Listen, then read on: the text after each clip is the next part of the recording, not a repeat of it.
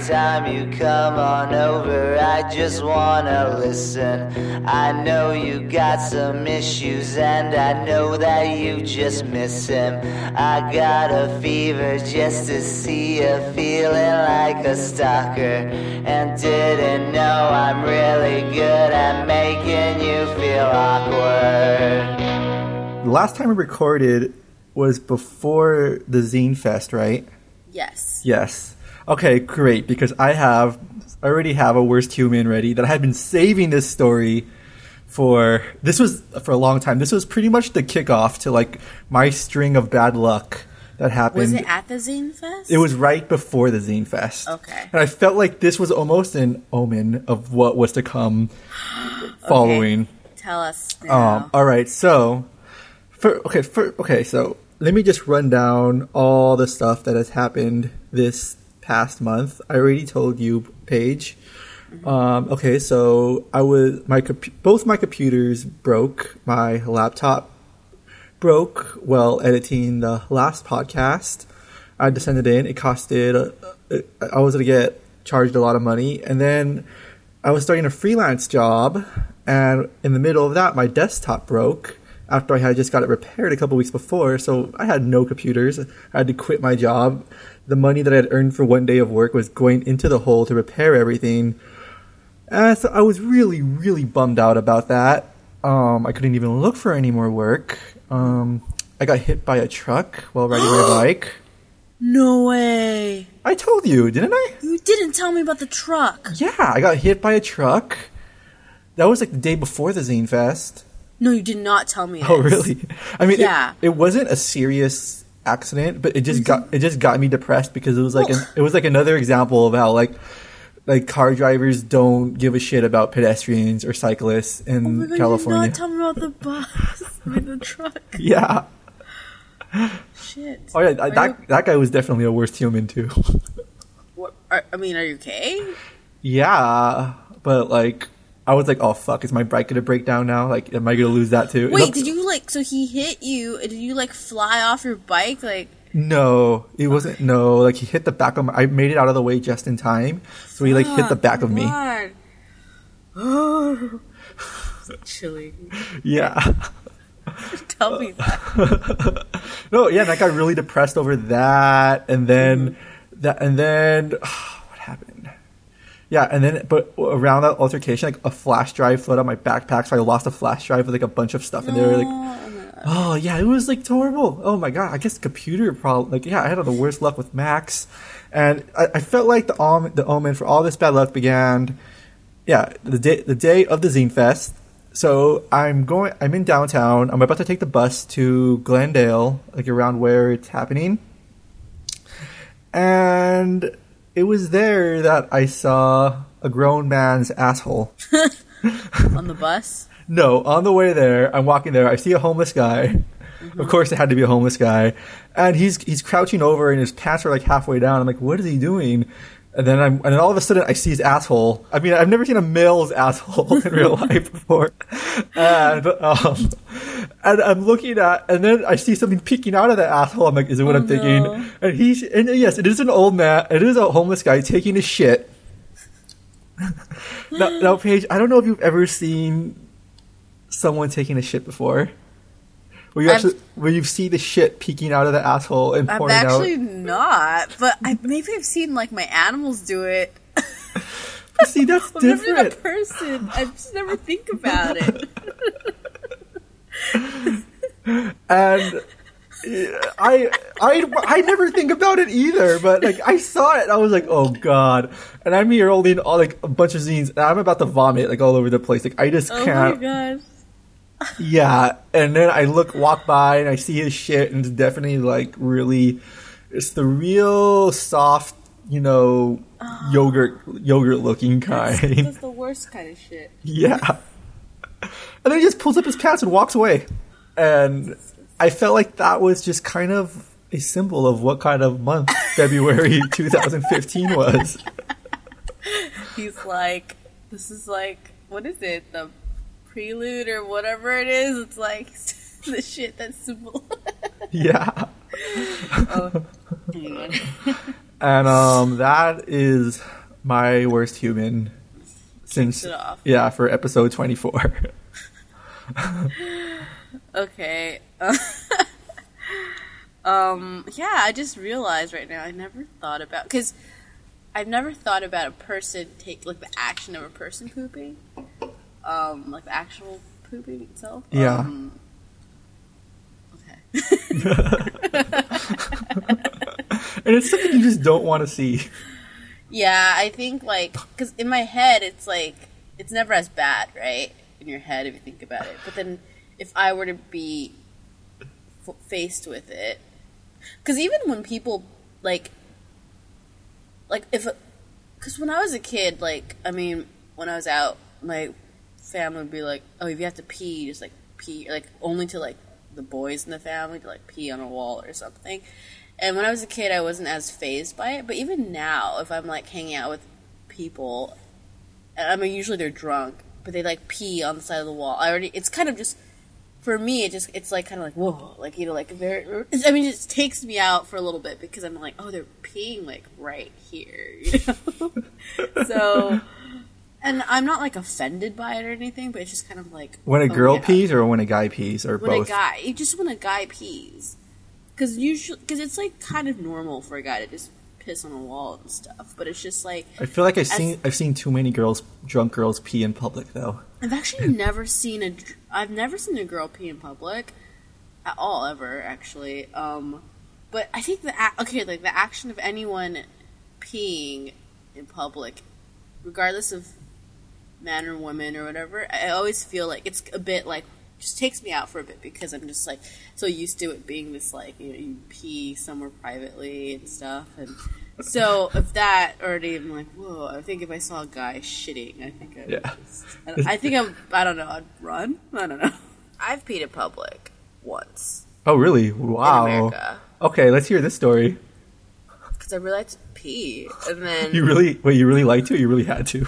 No, I really had to pee. So this was, this is not a proud moment because this was I was in El Monte. It was 3 a.m. or something, and then I was with my ex, and then it pissed me off because we were right in front of his friend's house, and I really had to pee, and my ex would refuse to because it was his friend, so we're waiting for him or something, and I was can you just ask him if I could pee at his house, because we were supposed to go to his house, and he was just no, just pee here. I was no, I really have to go and stuff, and I just couldn't hold it, so I was and he's just pee, but the thing is, we were it was 3 a.m., but we were on a street, mm-hmm. and I had just never peed in public before, and I didn't want to do it, But thank goodness I had, because actually, so a month before this or whatever, I had spent time in Taiwan, and that was the first time I'd ever used a squatting toilet.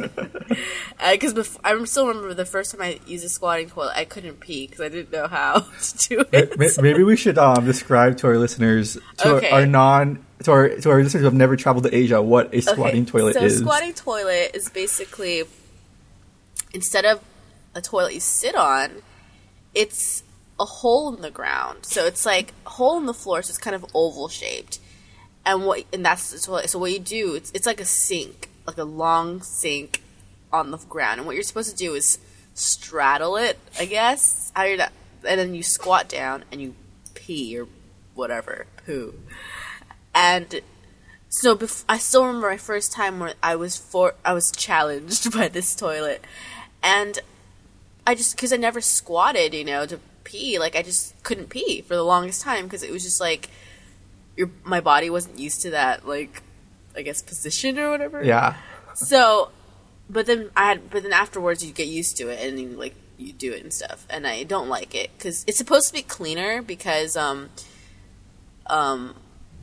lot of people, especially in Taiwan, or maybe mainland China, because they have more squatting toilets than sitting toilets.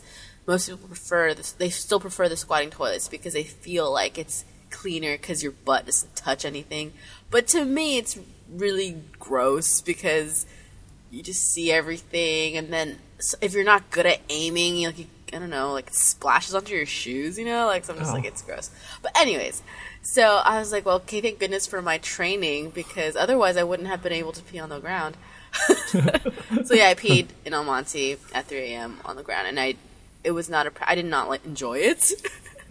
I did not like doing it. I was very upset because I was just like, you know, like, your friend's going to come out in, like, 5 minutes or something, you know, so I was like, you know, I never use a squatting toilet during my visits in China. I knew, because I suck at squatting, I knew I would fall backwards into everything. Yeah, that's what's disgusting about it. If you're not, because for us, it's like we're starting out, so you're like, I don't know what I don't know what's going to happen. Have you read this story? I saw photos of it, how this, like, guy from China broke his ass because, like, I guess he came to America, or maybe it was in Hong Kong. Maybe I read it in Hong Kong, and he was just trying to use a Hong Kong toilet, like because in Hong Kong they use regular toilets, and he was trying to, like, stand on top of the toilet seat, and squat, and the toilet seat just broke underneath him, and, like, it cracked over his ass, and, like, he had this huge injury, and blood was all over the place.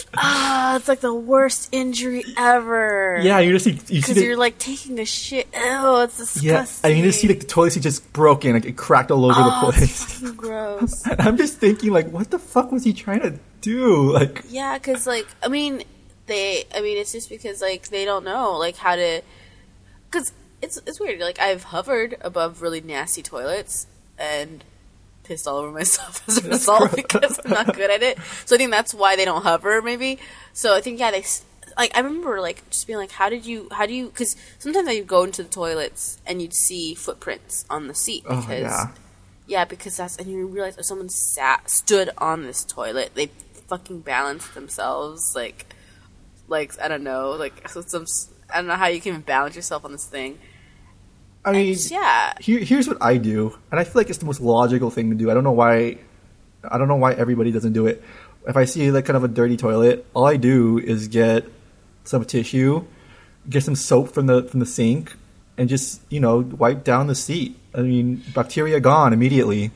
There's some toilets, I mean, sometimes, because I think a lot of it more like toilets I've been in where the footprint is, like, so permanent that you can't rub it off, but in that case I just, like, hover over it, and I would say 90% of the time it's, like, simple, like, nothing splashes basically. I don't know. I think standing on the toilet's a little too much. It's like, come on. I think they don't, because I think, like, they don't, because it's like they see, like, it's like, okay, the sitting part, right? Yeah. It reminds them of, oh, this is where our feet's supposed to go, even though it doesn't make any sense. But it's like your feet are supposed to go right over, like, the toilet hole, which is basically what it looks like in a squatting toilet. It's like your feet are just on the two sides of the hole, you know?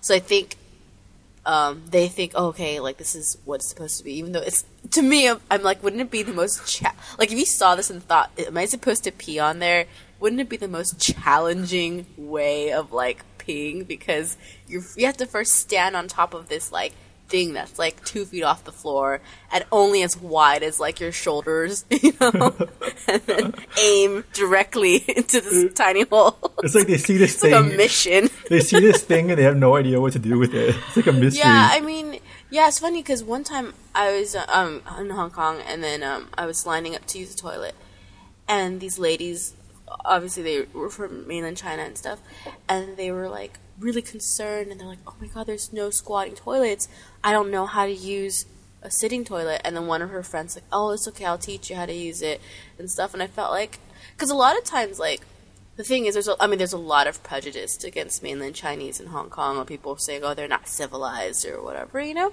but it's just one of these moments where it's like, you're like, they're just from a different country background, different country, and they don't know, and they, like, it's, if you don't have sitting toilets anywhere, you can't, I personally think it's unfair to call someone uncivilized just because they didn't grow up with these things.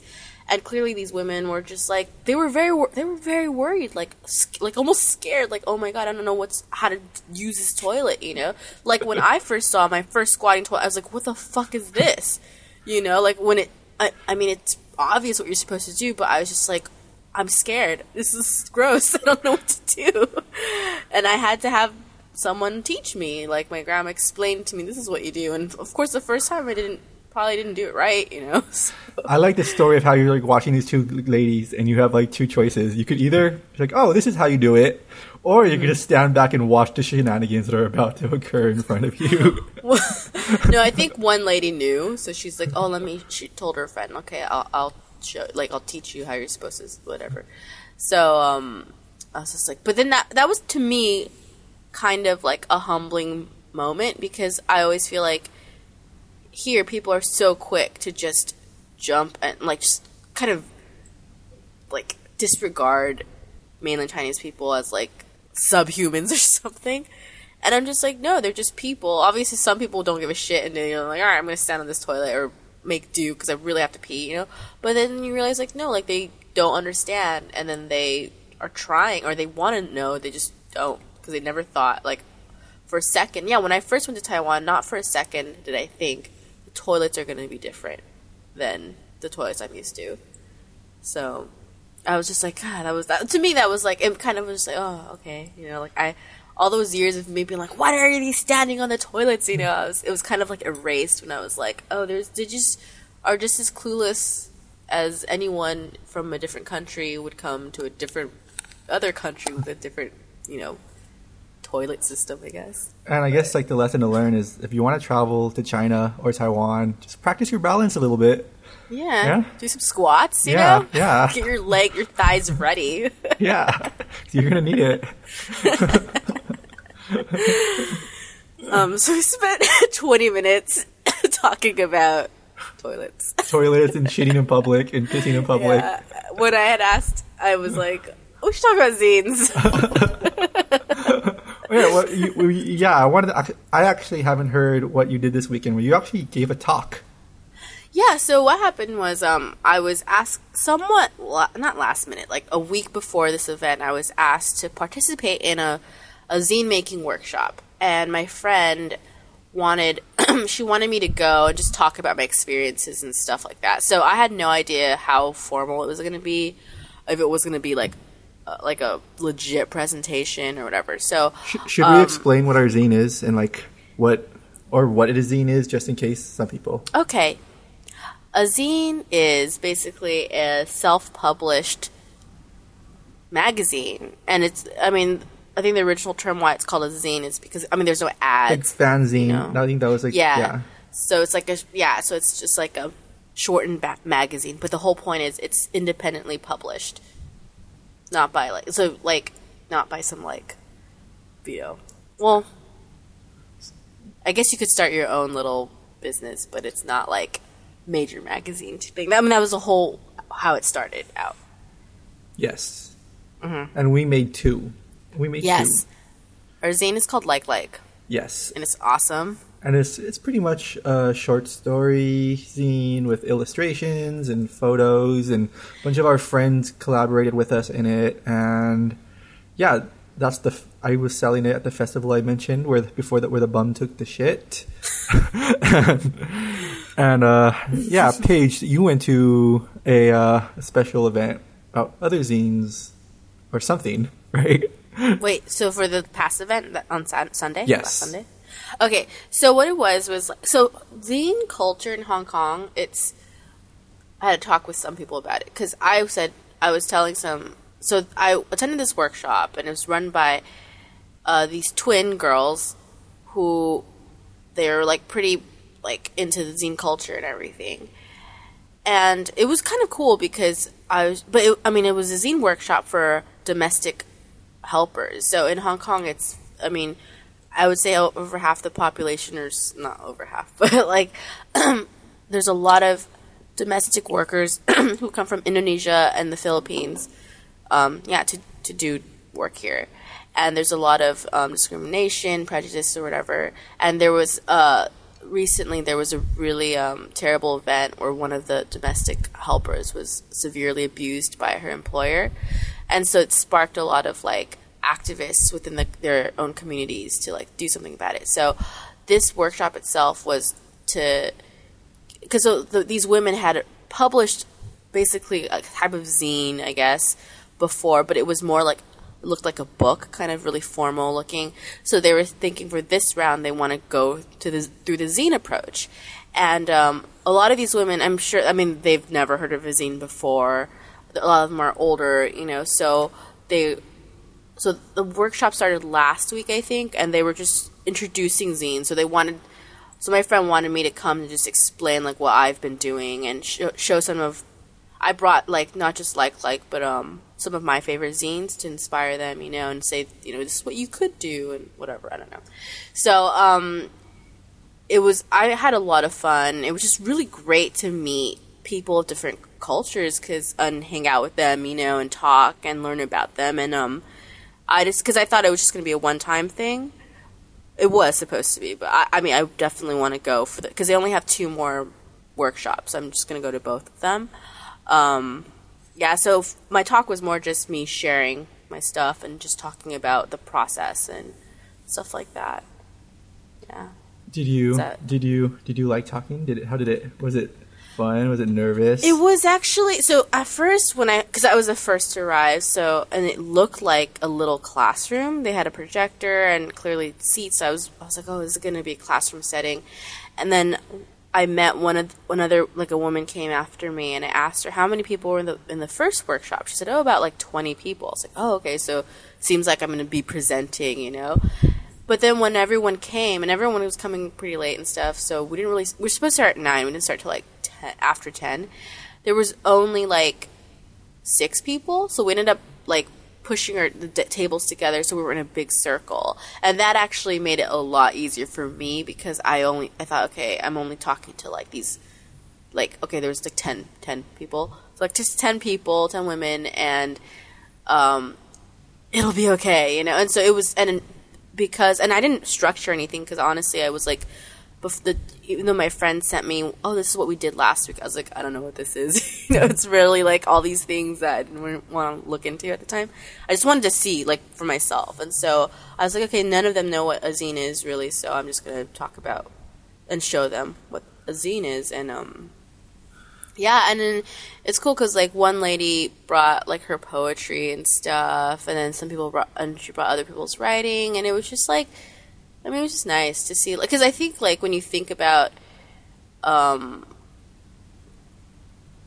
like, I guess, not just domestic helpers, but just anyone, really, like, that you just meet for the first time, and we're at, like, a job, and we're doing our work, you know, and then when you learn that they do something else, like, they write, or, you know, they sing, I don't know, something like that, it's really, like, nice to just be like, oh, you do something else besides what you came here for originally. And so it was really cool to hear her poetry and stuff. And one woman she took amazing photography and stuff, and apparently she was like a domestic helper. She came here like 18 years ago from the Philippines, and because her Cantonese was like perfect, so I was confused. I thought she was like half Cantonese, like half Hong Kongese or something, you know. But she's like, no, I've been here for 18 years, and to raise this little boy. Now he's off to Canada, and now I think she just lives here, and she's like really active in her like street photography group and stuff. And I was like, that's really great to like hear these kind of like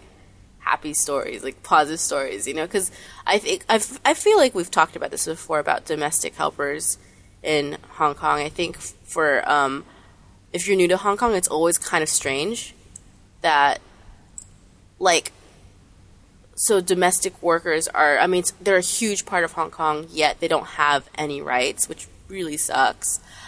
Because it's basically they're kind of being exploited, I'd say, because the labor is really cheap, but because they make more than they do in their home countries, they just come here to work and stuff, but the government doesn't really support them. And so it's just nice to see, like, and also you hear a lot of, like, how they, you know, a lot of injustice and stuff, so it's just cool, like, to see people who are kind of just normal and live their lives, and, you know, just... And the way the system has it set up, it makes it really hard for them to kind of, like, become part of the rest of society. Like, they work 6 days a week, they get 1 day off a week, so it's really hard for them to, you know, get start doing creative work or show exactly. like the Hong Kong art community. It's by locals. It's by expats who are not from Southeast Asia. And like you never really see photography or zines, like, you never see them. You never see the Southeast Asians who work as domestic helpers being represented in anything like that. And so when you told me like, oh, you're doing a zine workshop event, sort of for some people who are interested in that, I'm like, wow. So is the plan pretty much for them to like make zines and then sell them in that bookstore? I think for them, because so there were, of the ladies at the group, so like it was kind of like half Indonesian, half Filipinas. I realized, and that was a really amazing thing to me. So not only, I mean, obviously they're domestic workers, they have their 6 day a week job, 6 day a week job. They each were part of their own like community, like activist community. So the one lady, she did her street photography. This other lady, because I remember that people were saying, yeah, can I take pictures? Because I need to send it to my group. So they all had their own, like, the own thing they were part of. And that was really cool to me to be like, wow, you're so busy with your own lives. And yeah, you're making time to do this creative work right now. And then B, you're part of something bigger. You're really part of something. You want to make a change. You want to make a difference, And I think the reason why I want to go back again, because I was just so inspired by them that I was like, I want to be surrounded by that energy right now. And just because honestly, I'm like, well, I'd be doing, I'm really just sitting in and like just talking sometimes and stuff and offering my like 2 cents. But other than that, I feel like I'm just trying to learn from them too and everything. And, it was just, I feel like people. It sounds so. What is it? I mean, I hate saying it like this, but it's kind of like you see them as like people, and it's just like it shouldn't be like that. Where it's like in any other situation, you don't think about these people or something like that. I don't know. Does that make sense? Well, yeah, because like just the way that society works there is it's really hard to actually form a relationship or a friendship or a bond with people who work in that profession.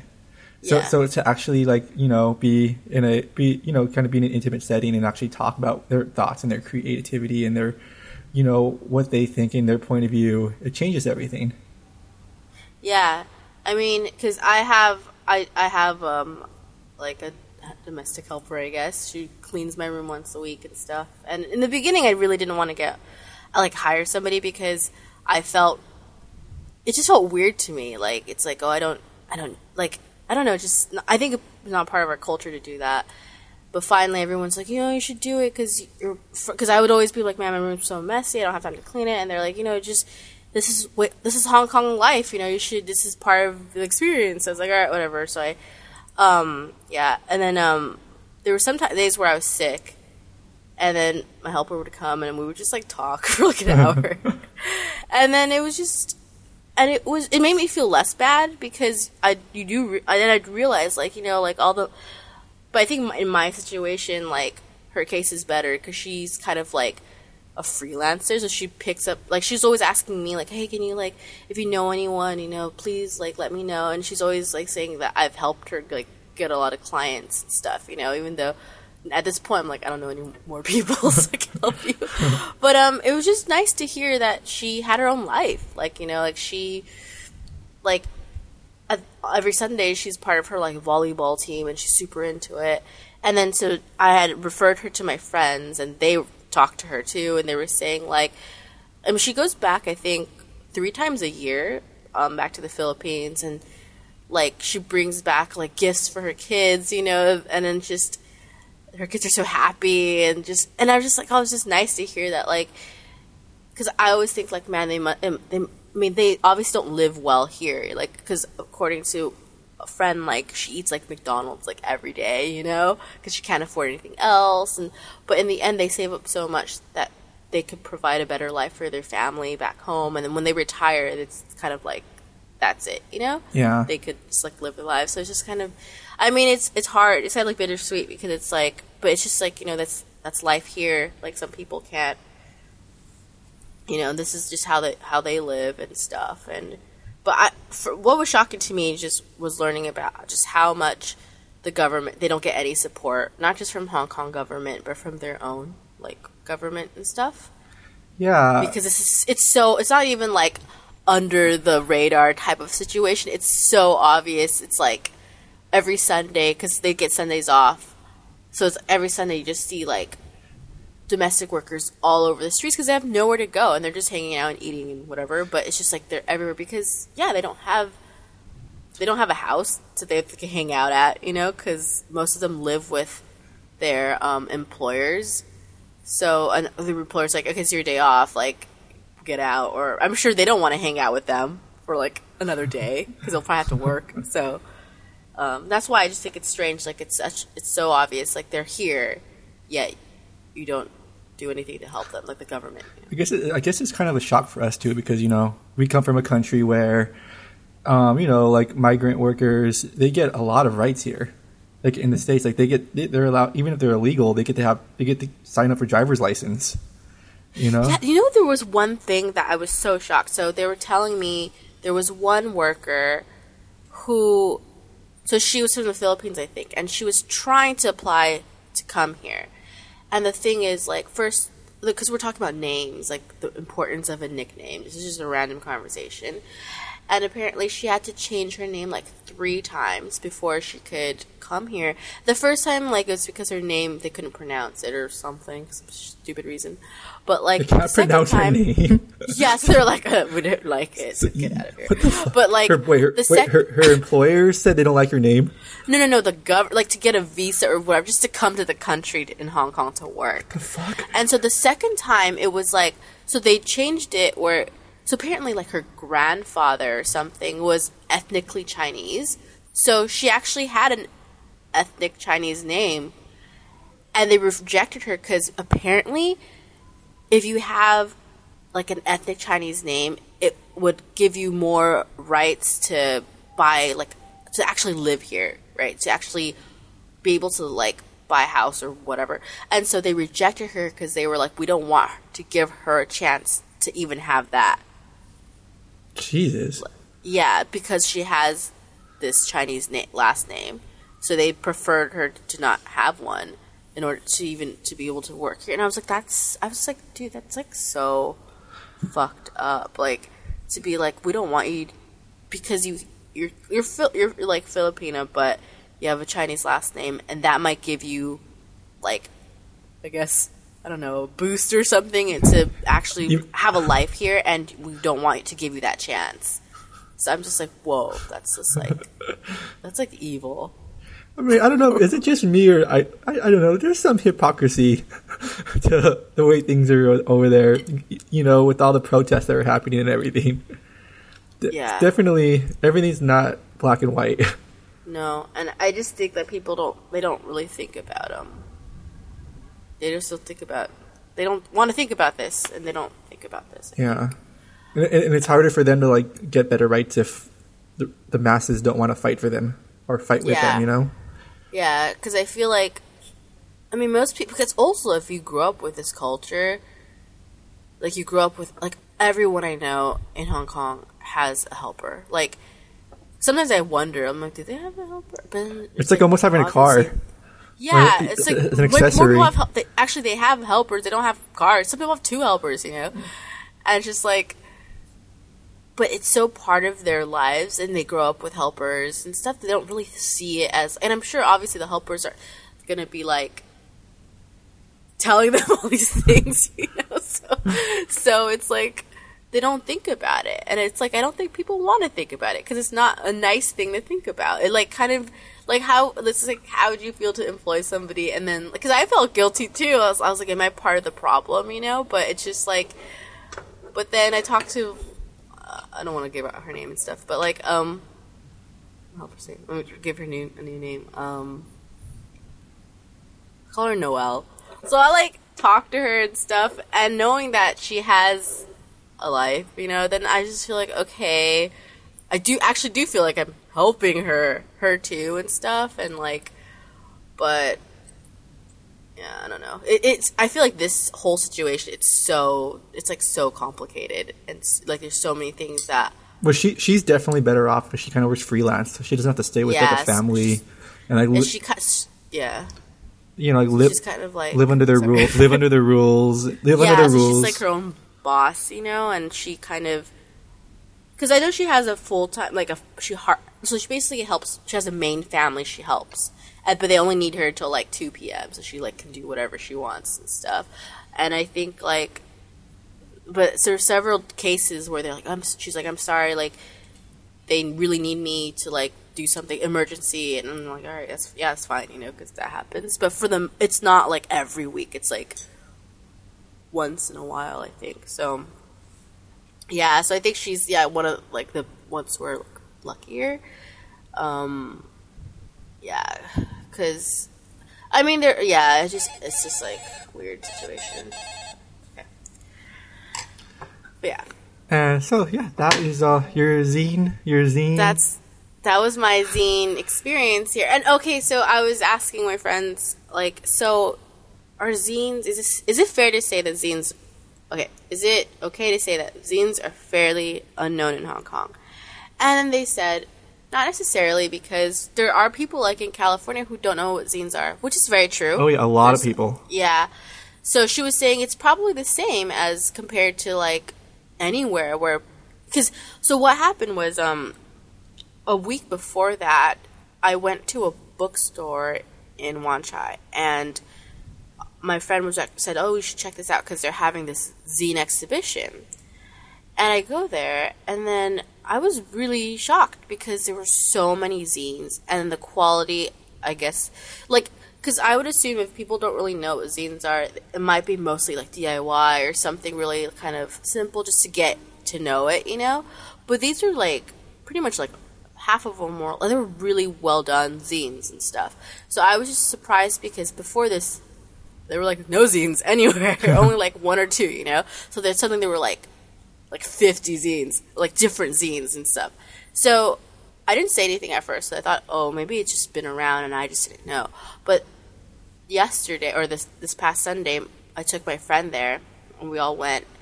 And she had the exact same feeling. She's like, and she's the one where she's been like, I would say she's very big. She's like really big in the zine community here, like trying to like start it up, you know. So she was like, "Was it just me, or like suddenly there were just so many zines, you know, like what happened and stuff?" And we were just talking about it, and apparently That's what happened. Well, our zine wasn't there. That was a problem.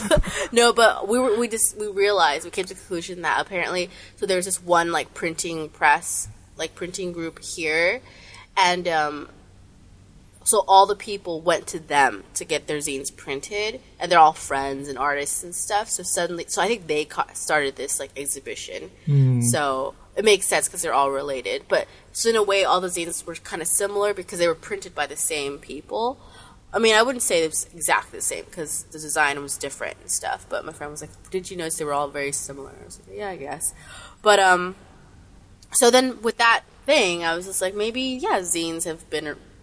We just don't know about it and stuff. And so, but my friend still, she was like, okay, we should still do some sort of exhibition because it's clearly, this is just one group of people, so we should combine our forces, you know, whatever. And I was like, yeah. So when they were saying zines aren't unknown in Hong Kong, but they are still new, that's fair to say. But yeah, it's like, there's like, I would say almost, because if you get the population of Hong Kong, which is probably equal to...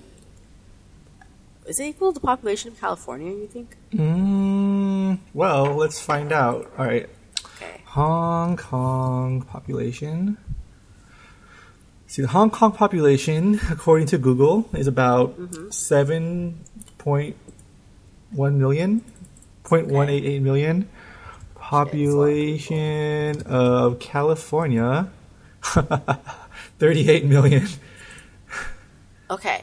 So I think there's a little bit more people here on my end. Okay, so of the 38 million people in California, how many do you think know about zines? I would say like 25%. You think? Maybe even, I mean, Do you think Probably- outside? I mean, imagine if you just cut out San Francisco and LA. Oh shit! It'd be like 0%. Yeah. Because didn't we? Because I just assumed everyone knew what a zine was, just because. Well, but I grew up like in an art community like my whole life, so I knew about it for a long time, and we were like, in LA and stuff. But I remember we shared our zine to a friend here who was from San Diego, and I don't think she knew what a zine was. And I remember being really surprised because I assumed like, oh, if you're from like States you would know, but then I was like, oh no, she doesn't know. And then I think that's when I realized, oh, I'm sure a lot of people don't know what it is. So then because I'm just saying, like, with that comparison, with 7 million people here, it's not too far off that only a fraction of the population would know about it. It's almost like the same kind of, right? Pretty much, yeah. Ratio. Yeah, so by that logic, I can't really say they're unknown in Hong Kong then.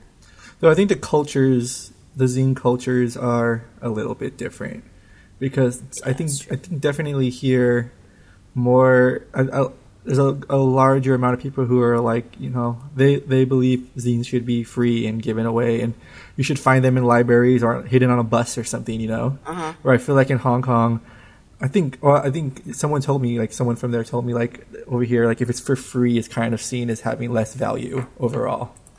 Oh, I didn't realize that.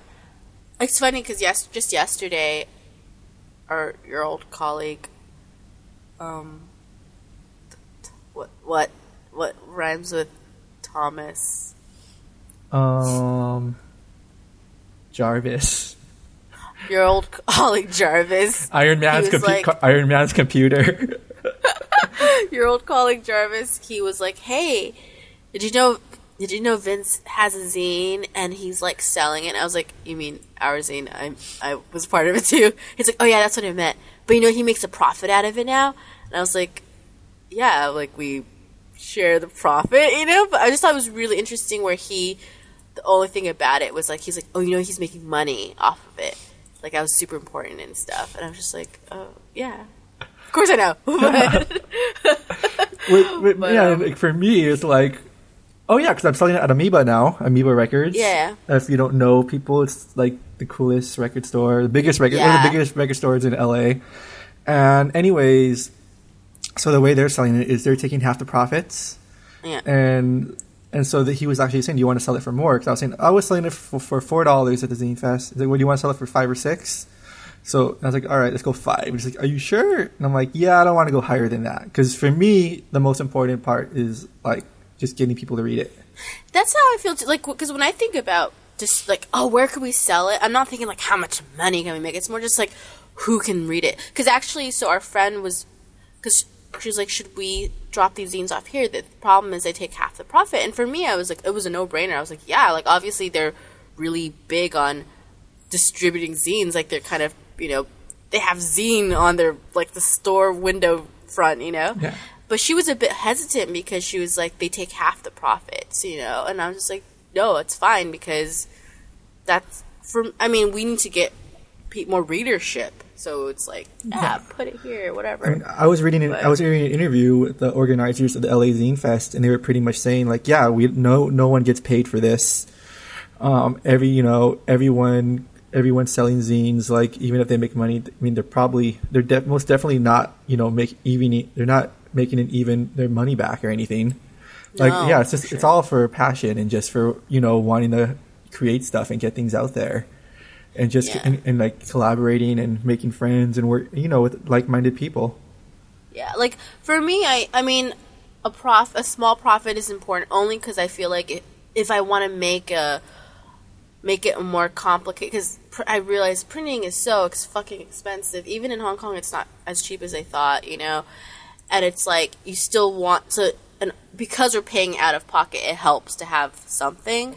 Like anything, just a little bit, to like boost us and stuff. But other than that, it's like I'm always like I know that it's gonna be like my own money, like to pay for this.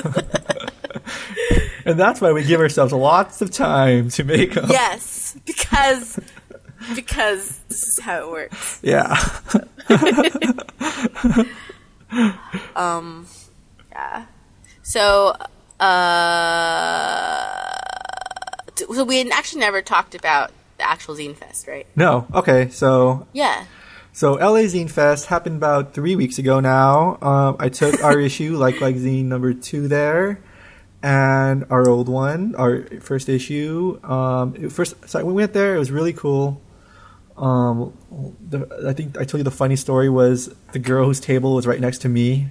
I had already had her zine, so I was like, "Oh shit, that's my zine." Your mom came by. She brought me pizza, which was amazing. Yeah, that was my idea. Yeah. Super kudos for that. I was like, yes. Yeah, and I shared some with the people around me, so like, I instantly became liked in my area. like became liked. And this was my first time sitting behind a booth. I'd always wanted to be a booth guy, so it was really cool. And I learned some things that I should do for next time. Mm-hmm. One thing was have more. So one thing was the girl next to me. She had like a thing of candy to attract people, which was a really good idea.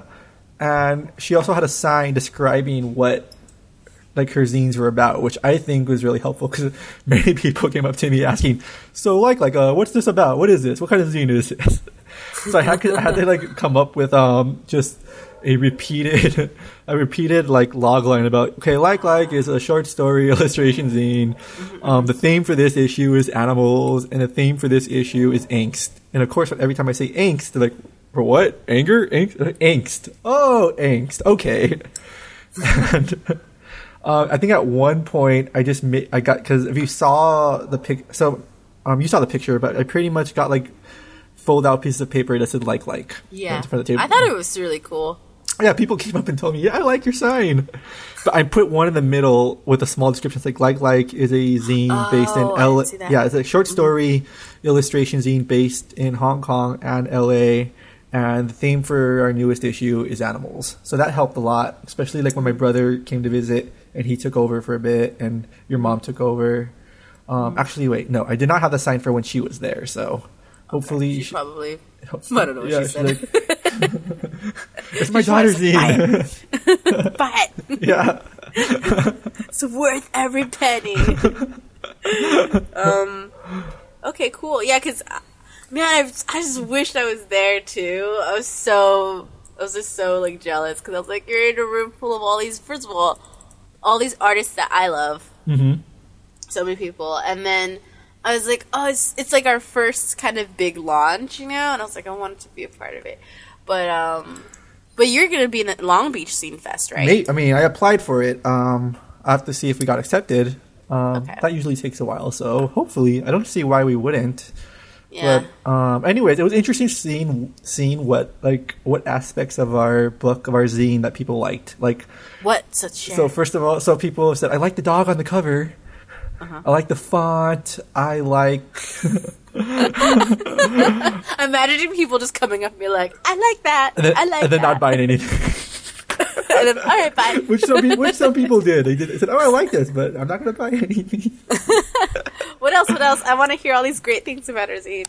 They like the paper. They like the paper on both cool. on both issues. Yeah, they look through the illustrations. They're like, "Oh, I like the illustrations a lot." They like the cover for the first issue too, which I'm really glad that we had that, because everyone else, they were selling like more than one zine and we only had one. So I was like, all right, maybe I should bring what we have left of like the first issue just to like, make it a little bit more like, not just one thing, a table full of blue. And people ended up buying, one guy came, he bought both issues. Oh, some people just bought the first one, bought the second. Mm-hmm. I told people were excited to trade zines too. Which was helpful for me because I was there and I really wanted to buy stuff, but I couldn't leave. So trading some was a good way for me to get some other zines for me. And people came up. I think one girl who like her family was from Hong Kong. She came and we talked Hong Kong a little bit, which was pretty cool. Mm-hmm. It was also kind of cute because she was like super, super awkward. It's always funny when I meet other awkward people, like, because I always feel like I'm the awkward one. So it was pretty cool seeing that, and it was a good time. I definitely want. I definitely want to do it again. For being there for like 6 hours, it went by really fast. And after the Zine Fest, they had some speakers talk for about an hour, which was not that fun. So we went to get dinner, and then we came back, and this band called the Sex Stains were performing, a punk band, and that was a really, really rad way to end the night. Yeah. Yeah, so people look them up, the Sex Stains. They are a really good LA band. And yeah, and speaking of which, I saw a lot of like band members from like before, when I used to go to gigs, like before I had moved to Hong Kong, and I saw a lot of people from, you know, The Smell, and yeah, a lot of faces that I hadn't seen in a long time. So it was really good. Yeah. And my brother liked it too, because it was his kind of first coming out to like this kind of environment, just moving back to the States from Israel. Yeah, I mean, I've actually never been to a Zine Fest, so yeah, I was just really like, I want to go. Well, this was the fourth Zine Fest, so the first one would have happened a year before, or the year right before we both moved to Hong Kong. Yeah, I think that's why when I moved here and then I found out about it, I was really bummed because I was like, oh, they just started this thing and I just left. Yeah, it makes sense that I couldn't have attended. I was going to ask you, because I think 2 years ago, for Like issue 1, we did basically a small little launch at a. It was more like a craft fair in Hong Kong. Yeah, like a book. I think it's called like it's called the Kowloon City Book Fair. Yeah. Would you liken the experience from LA to that, or no? Oh, this was way better. This blew it out of the water. I did not have that much fun there, and I was like, because first of all, being behind a booth is one of my biggest fears. Mm-hmm. So I was not. I just wanted to walk around and stuff. So why were you bored at the book fair though? I wasn't bored. I was scared. Oh, you were scared. You said it wasn't fun. So. Yeah, because I was scared. What were you scared of though? Because I was afraid people would ask me about stuff, and because I think a lot of it was a language barrier. Like I was afraid I had to answer in Cantonese. Yeah. And I didn't know what to say. And then. Yeah, there was no language. I mean, obviously there's no language barrier, so that was never a problem. Yeah, I think I would be a little less scared. I'm wondering who heard of our zine based on your Instagram post, because this Asian kid came. I don't know if he was American or not, because I didn't really hear him speak. But he came with he was like a teen, and he came with his father. And he rushed to our booth. He's like looking at it, like flipping through the pictures. He looked really excited, and then he tugged at his dad and was like, "Yeah, like can we get this?" And his dad's like, "Okay." And so he bought it, and it felt like he came, and it didn't seem like he randomly came to our. It felt like he was aiming for our booth. Oh my god, that's so sweet. That warms my heart so much. I want to cry. Whoever you are, teen boy, thank you so much. Yeah, I hope you listen to our podcast. So yeah, and he wasn't. I know it's our first sale of the day, because there was Why God Why zines, and he straight up told me like, "Oh yeah, I heard of you guys from your Instagram post." So I wonder if this kid, or he also might have seen us from the zine library too, because when you first entered the Zine Fest, you could give them your zines, like whatever you're selling, and they'll add it to their permanent library that travels around. But they'll also it'll also be like, for people coming into the Zine Fest, they'll see what people are selling, and on the zine they stick like what table you are. So maybe so cute. Yeah, so maybe he saw our zine so and he saw like the Chinese story in there, or he saw that it was from Hong Kong. Oh my gosh, maybe. Oh my gosh. That's the sweetest thing ever. We must find him. Or, Make him. We still had that mail. And then your mom, who had a genius idea, she stole it from the girl next to us, where we made a mailing list. So we do have a mailing list. They might have signed it. We have that list lying around that we should send people something. Yeah, we should send them something. We should send people the zine that I made. Yeah, and then thank them, and especially thank the young boy who ran up to our booth. That's so cute. That's just that makes me really happy, like that, because the thing about zines, I've been wanting to do it forever, since I was a kid, and as a kid, I remember my biggest fear, actually, that stopped me from making a zine was going to Office Depot to make copies. I thought that's what you're supposed to do. And also going up to stores to ask if you could sell your zine there or drop them off, because I had a huge fear of, like, talking to strangers. But I was a kid, so it was okay. So that was actually the reason why I was like, I can never make zines because I need to be social. And then, and after college and taking this, I guess, is basically zine making class, and being confident with my writing and everything, like, it's weird, like, because I've always wanted to be a writer, and I felt like the only way for me to get my work read was to make my own zine, to self-publish, because the process to be a professional writer is so... To me, it's like, you have to find a publisher, you have to find people who... Like, there's so many critics out there, you know, to... Like, how can you even... Like, that process itself just sounds so... feels like there's so many walls. But when you self-publish, you know, you could do whatever you want. But with that idea, I never think about who's reading. I'm just like, I just want to get my thoughts out there. And just to see somebody to be like... Obviously, really... Maybe he read our stories or whatever, but just really be really into it. That just... It's just so heartwarming, and it's like, I want to keep doing this because people do enjoy these things and stuff, and Speaking of children, though, I did feel bad at one point because this other kid came up, and he's here with his father too, and his dad's like, "Don't read this." No, well, he came up and it's like, I think the kid was asking everyone to say this. It's like, are your zines appropriate for children? For children? And I'm like, sorry, kid, no. Is it not? Well, okay. Our first issue has Crystal's story, which is, you know, about her having sex with a Tibetan monk against a wall. Oh, right. And it's pretty graphic. I mean, it's definitely not a. It's not graphic, but it's not for children. It's definitely not a PG story, you know. It's more like PG-13. Yeah. And, you know, our second story, I have a couple F-bombs in my story, and I'm pretty... I think was he a child? Oh, this kid, he was like at least like 8. Oh, man. So, okay, if he was like 12, I'd be like, you're ready for this. Yeah, you can read, it's no big deal. Yeah, but 8. That sucks. Yeah. Okay, well... Okay. And then, especially like Zine, our spin-off one, I'm kind of writing that zine to be a little bit more adult oriented. I think the two stories I wrote for that one, I like purposely added like a lot more kerosene in it, just because I kind of want to be. I guess I wanted to be more a little bit more vulgar. It's just, that's another interesting thing too. Like, I never thought about that. Like, but then my audience I never think about kids, so I don't write towards them.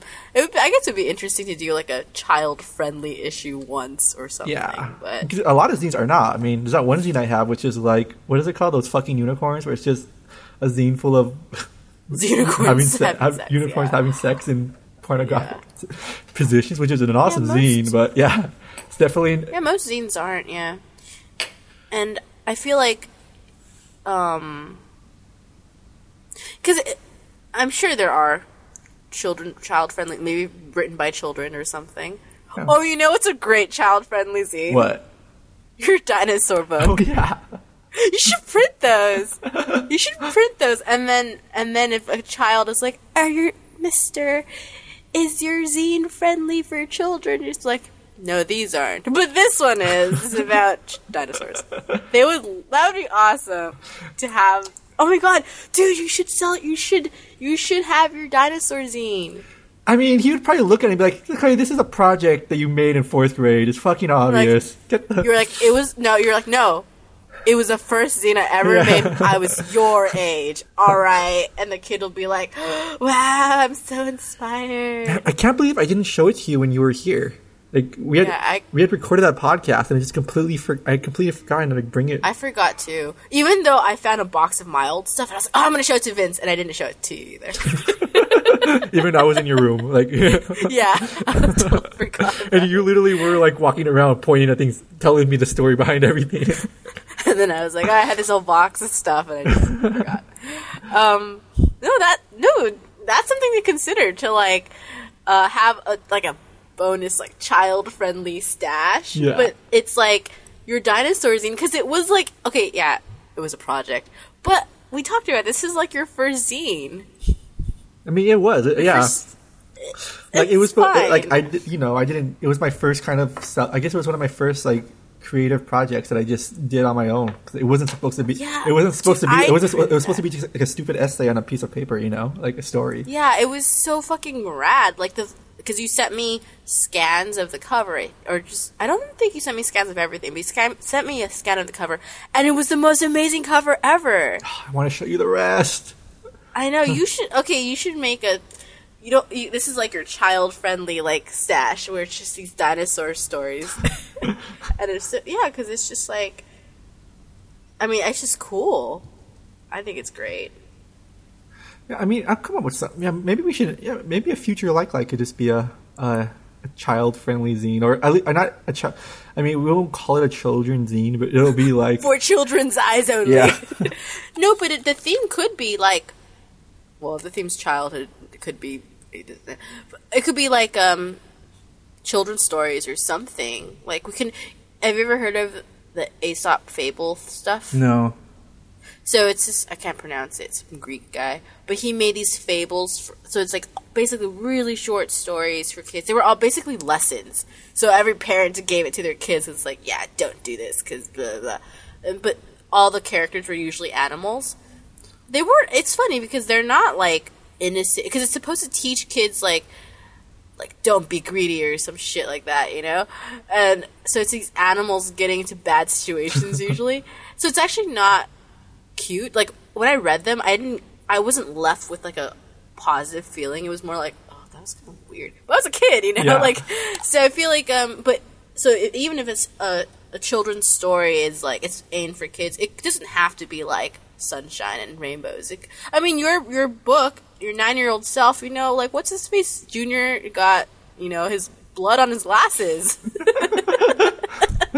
And I mean, there's plenty of. I mean, if you look at movies like The Sandlot, that's a story. That's a kids movie, but it's really well written. It's really funny, and it's not lame.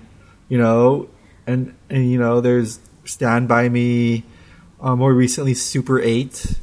I mean, there was even did I tell you about how I watched what's that, Big Hero 6? Oh no.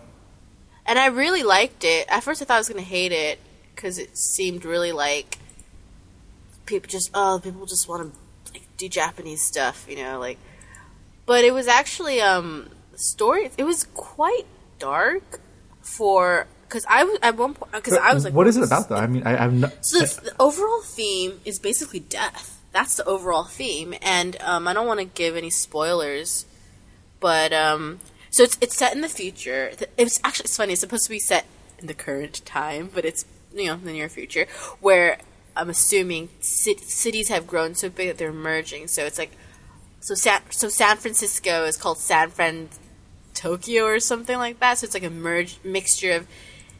It's basically it's like Japan, the Japantown there just kind of like exploded. So it's like everyone's kind of a hybrid, I read someone's in the beginning. Someone said someone said had a fan theory that I read, even though I didn't read about the movie. They say their fan theory is it takes place in a universe where Japan won World War II. Oh, interesting. That's interesting. Yeah. But initially when I saw that, I was like, kind of like, they just want to do some it's like weeaboo stuff, But after I got over that, I realized the story. It was like the whole point that robot guy was created was to help people. Like he's like he was like an EMT, like a medical technician, basically. But it was and the whole movie was about dealing with loss, and I feel like for kids, I mean, the thing is even for me as an adult, I was like, whoa, this is hitting some spots, And it made me realize, a kid's movie and stuff, we can't assume that children aren't complex, obviously we were all kids at one point, and we've, had complicated thoughts and things. I guess what makes something child friendly. It's mostly just like, I guess, curse words and sex. That's about it. But other than that, like, it's almost like free range, you know? Like, you can really talk about anything. Maybe not like just murder or something. Well, you could even like, do that. You could go. You could do. I mean, it's like Batman. You know, like it's just like these things. It's just, I feel like just keep the F-bombs out, and then not have. It's not like sexually like graphic or whatever. But other than that, it's just you could talk about anything. Yeah, really. That's definitely. Yeah, I mean, now I want to do a kid zine. Yeah, we should. Maybe we always talk. No, we're decided movies for the next one. Okay. Maybe I already have friends like starting work for the movie ones. I can't be like, you know what, guys? Actually, we're not doing that. So, JK. Yeah. I have to get ready for. Okay. It's been an hour and 10 minutes. This has been, I think, because we haven't talked in a while. This is a pretty like. Alrighty, so this has been episode 24. Episode 24. And if you like this podcast, go outside, go to the bathroom in public somewhere, and start making a zine. And that's all I got to say about that. And follow us on Instagram.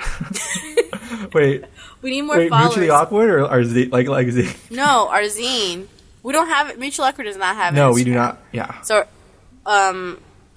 it's like zine, LikeLikeZine, like zine, on Instagram, and it's the rare place where if you made it this far into the podcast, episode 24. We have our pictures on there. I'm actually on Instagram. You could probably find me. I mean, I think our accounts are in the description for the Instagram, right? Yeah. So, I mean, I try to keep my identity a mystery on this podcast. Doing it for the zine. Hey, we're doing it for the zine, and if you made it this far at episode 24, unless I guess you just started listening to us, whatever, you have been rewarded with our real identities. Because we need followers on Instagram. Yeah. Please follow us. If you want to, if we're throwing following shit out there anyways, you could, my Instagram and Twitter are the same. It's less than Vince. And, you could see me, you could hear me, post my random thoughts. Sometimes, tweets of self-pity. Usually...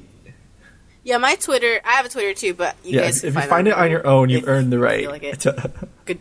Yeah. But my Twitter is fucking. It's just. I hate it. It's kind of. So don't follow me. I think Twitters are more of like vents to like. Yeah, I realize like Twitter is where I go when I have no one to talk to, but I want someone to hear my complaint. So that's why I'm like, don't follow me on Twitter. It's just me whining about stuff. Actually, if you follow us on Twitter, you'll actually get a preview of the next podcast. You'll hear us complain, and then you'll hear the whole story in the next episode. Actually, 90% of the time, that's how we get our subjects. Like, but follow us on Instagram. Yeah, and we still have the podcast too, mutuallyawkward.tumblr.com. Yeah. So that's been the episode 24. Next episode, we're like we're gonna hit our quarter life crisis, 25. Hell yeah! Crazy, oh my gosh. All right, so Nuts.